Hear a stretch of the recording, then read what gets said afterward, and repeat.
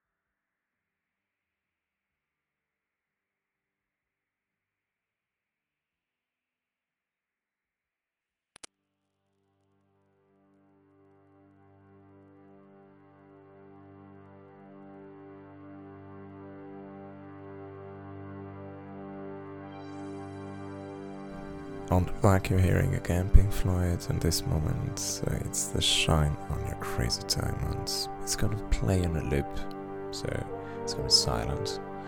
That's why I put it. Well, after the short break, let me continue with some questions that I had in my mind. And I found the answers. What is a World Cup?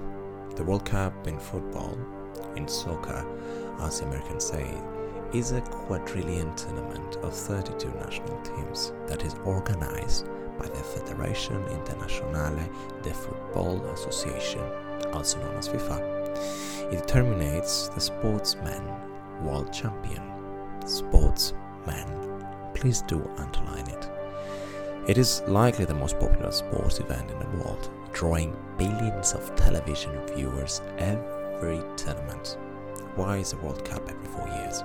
The World Cup happens every 4 years in order to have enough time for the qualification tournaments and playoffs among national teams to take place.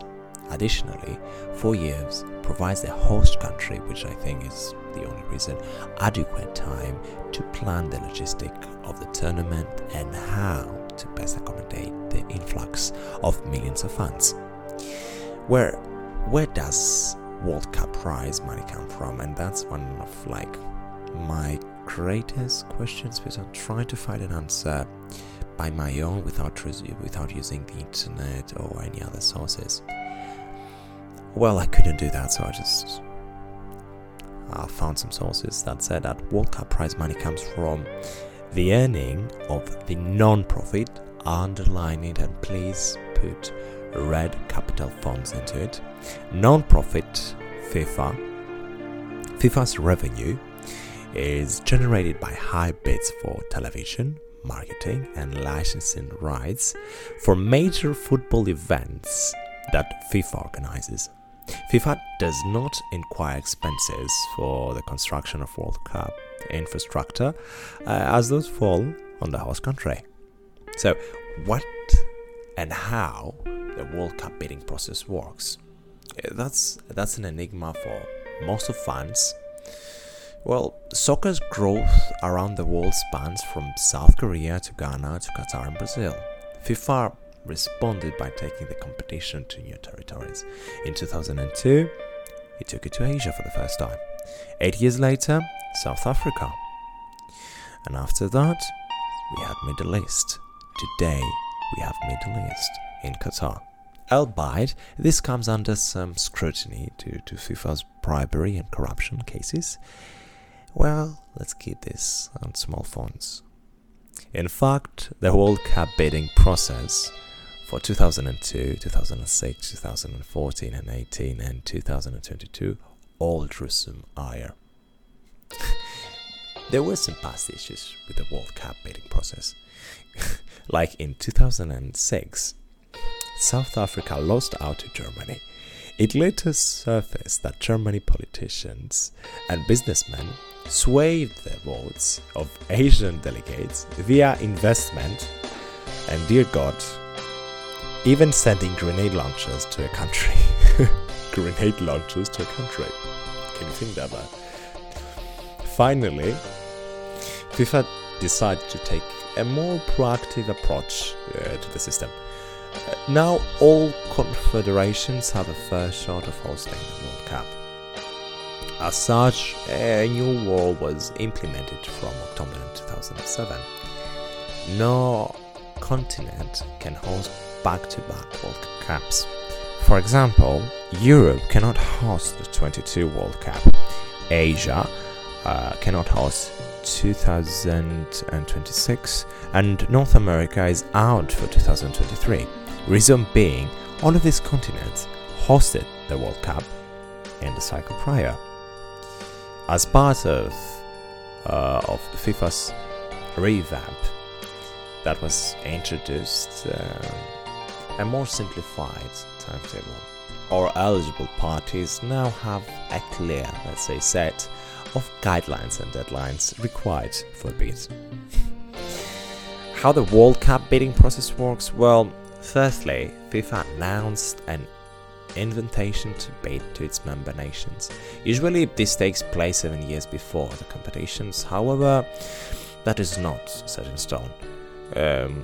Like in the case of North America, they won 2026 World Cup, and even if they finalized it in June of 2018, final bids were rolling on 2017, so you can see that. Generally, however, a window of 3 or 4 weeks is offered. This allowed nations on the opportunity to discuss the potential of applying to host the competition. Once this period ends, all interested parties are sent the application pack.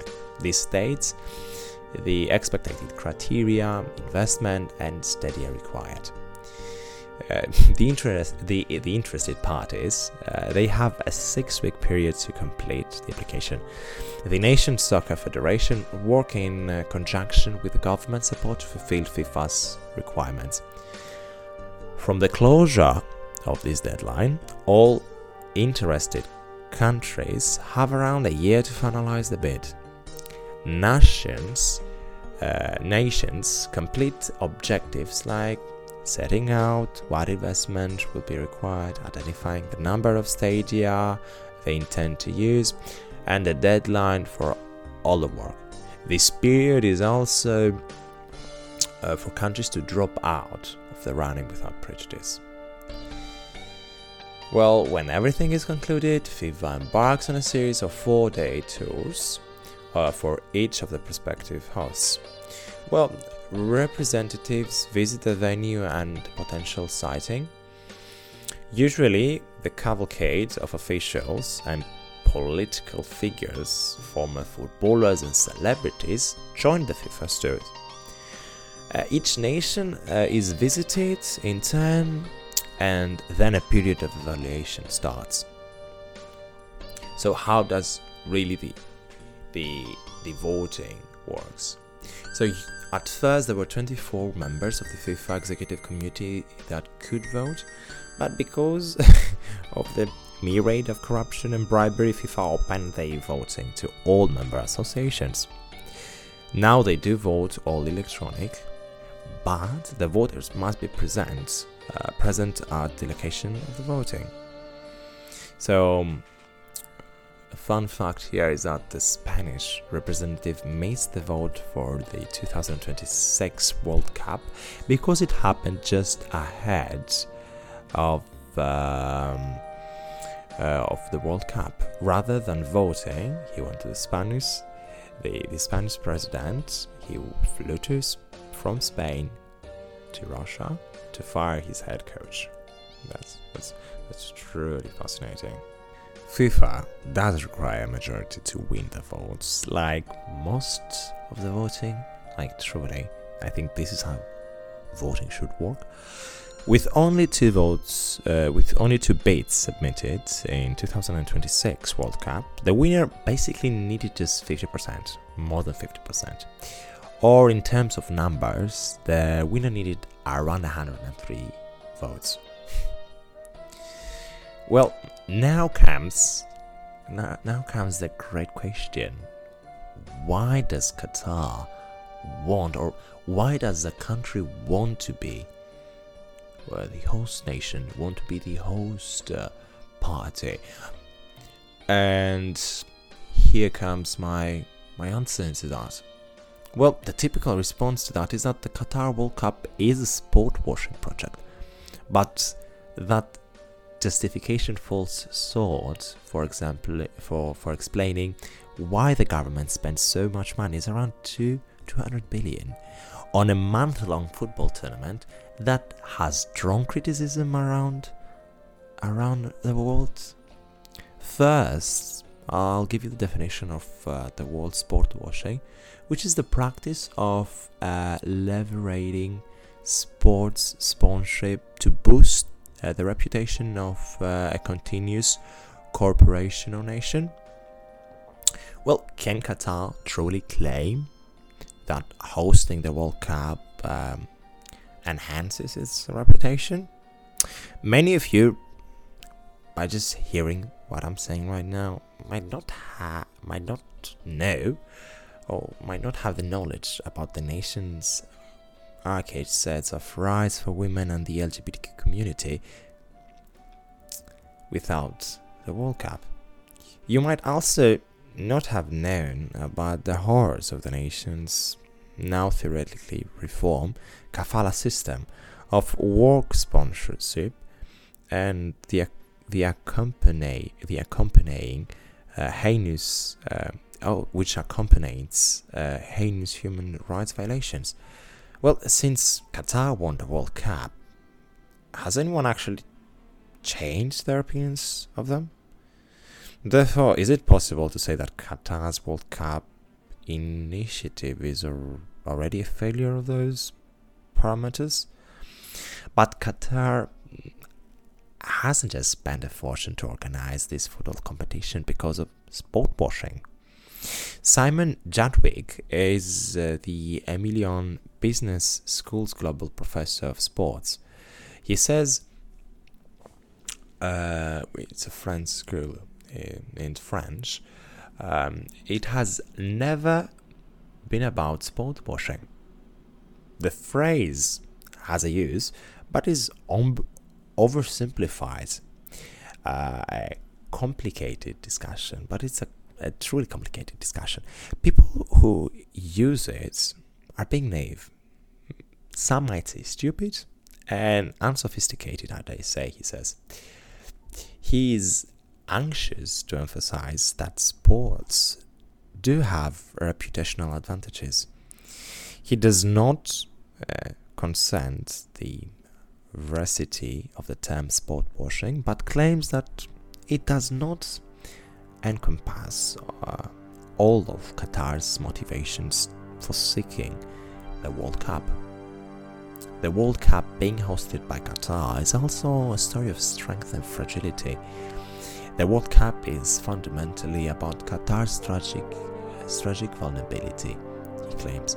Qatar is a small nation with a land border with Saudi Arabia.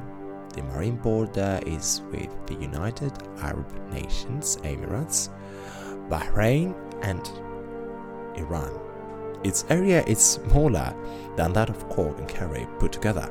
Additionally, it has enormous natural gas, which it has successfully utilized to become the richest nation in the world, which are comparable to a gold mine in today's term. Qatar has safeguarded itself by engaging in what Professor Jadwick refers to as hedging, which is geopolitical jargon for avoiding causing a stir.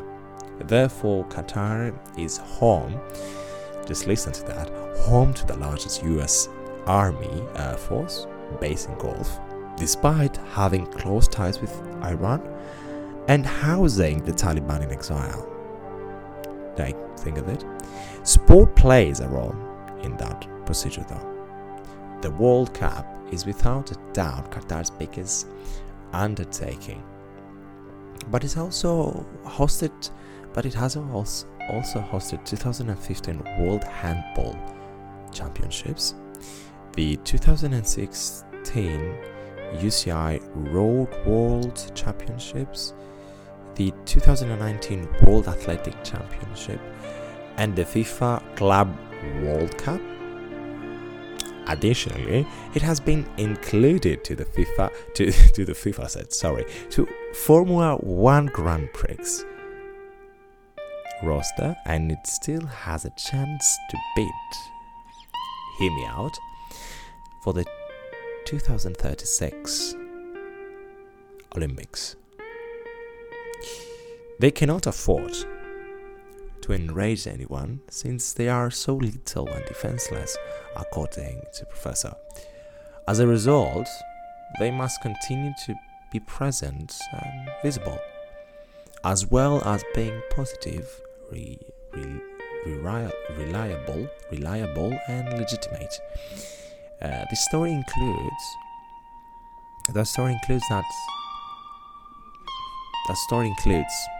the World Cup too. They wanted to be recognized as respectable and dependable members of the world community, which was one of the reasons they sought to host the World Cup. It sent a message to the whole community. If you can show that you can carry out a plan, maintain your word, and have the resources to invest in significant projects like the World Cup, that's it. Sport is another tool utilized by Qatar to promote its fundamental nation branding, which is that it is a state, a nation state, in its own right. Professor Jadwick says, ask someone about Qatar 15 years ago, and what would they responded? Probably, what is Qatar? Where might I find one, and how does it function? Now that name of the nation is known. It serves a proactive function to define national borders and ingrain them in people's souls.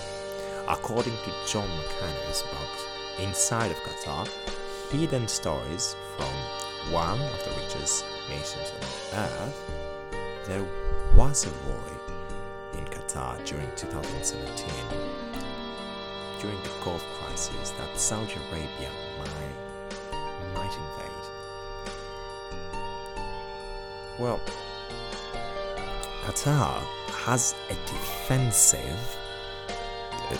defensiveness that many people have not noticed.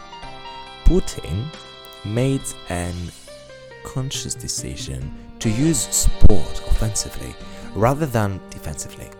Without a doubt, Putin played a malicious sport. It wasn't meant to appease anyone. Rather, it was an entirely different tactic of split and conquer. But while the World Cup exposed Qatar's weaknesses, it also demonstrated its strength. Since Russia invaded Ukraine, that power has grown. As Western politicians flocked to Qatar to sign deals, Qatar's gas exports in April of this year were more than twice than they were in the same month last year. The criticism of the World Cup, or of their lack, therefore, has highlighted that Westerners depend on Qatar gas. Western governments have rarely expressed an unfine position on the subject and frequently qualified any criticism that they did make.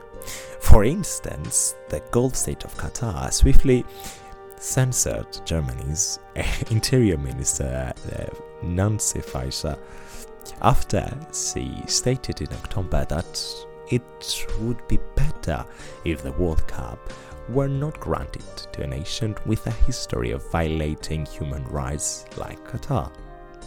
A week later, she offered an explanation for her remarks, claiming that they had been misinterpreted and that Qatar had in fact passed quite good regulations. Dear God, what I'm reading right now. This is my thoughts. Like I'm trying to keep it as business and as formal as I can, but I cannot. It's true. Everything that I'm saying right now, it's true. Let me find my notes again. Yeah. And yes, I said that they've passed quite good regulations to enhance the living and working condition of migrant laborers. Okay. I'm going to continue. Olaf Scholz, the Chancellor of Germany, commented Qatar's progress in enhancing labor rights while in Doha to assign gas agreements with both Qatar and the United Arab Emirates. Amnesty International recognized the same legislation and improvements, but issued a warning that there was still a gap between the laws, announcements, and its still implementation across of all infrastructure, not just the World Cup related projects. What we have here is a very small country with disappropriately large power, and that disappropriately large power is a result of the resources and independence that allow them to exert power and control over countries like Britain, Germany, and many other countries throughout Europe. This disappropriate amount of influence, this huge amount of influence and power and control has exposed so many glaring paradoxes. In a recent tweet, I saw that somebody mentioned that Britain ought to consider its relationship with Qatar. And one Englishman had commented, "We need the gas, we do not need the World Cup." That's the reason we work with Qatar. That was answered. So it was answered by a Qatari who said, "Oh, we're only pals when you need us." This particular Planetary Cup is highlighting problems with not only World Cup football or sports, but also with the current state of the world. Last, Emmanuel Macron, the president of France, only recently resurrected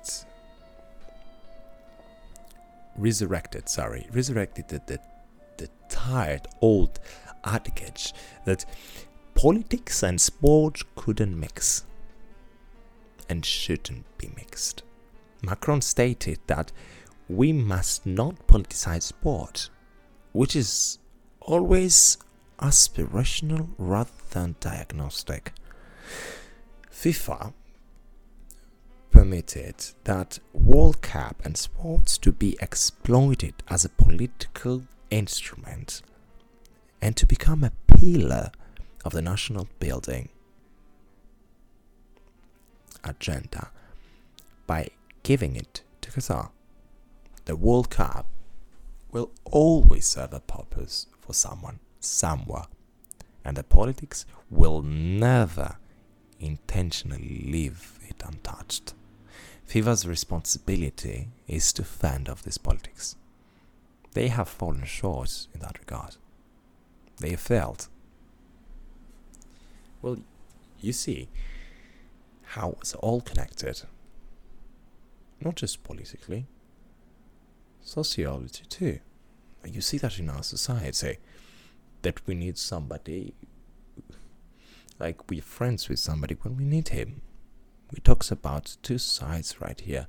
He talks about how Qatar has used the World Cup in a defensive way and how Russia used it in 2018 in a more aggressive one, in a more shit-engaged way. Thank you so much, guys, first of all, for staying.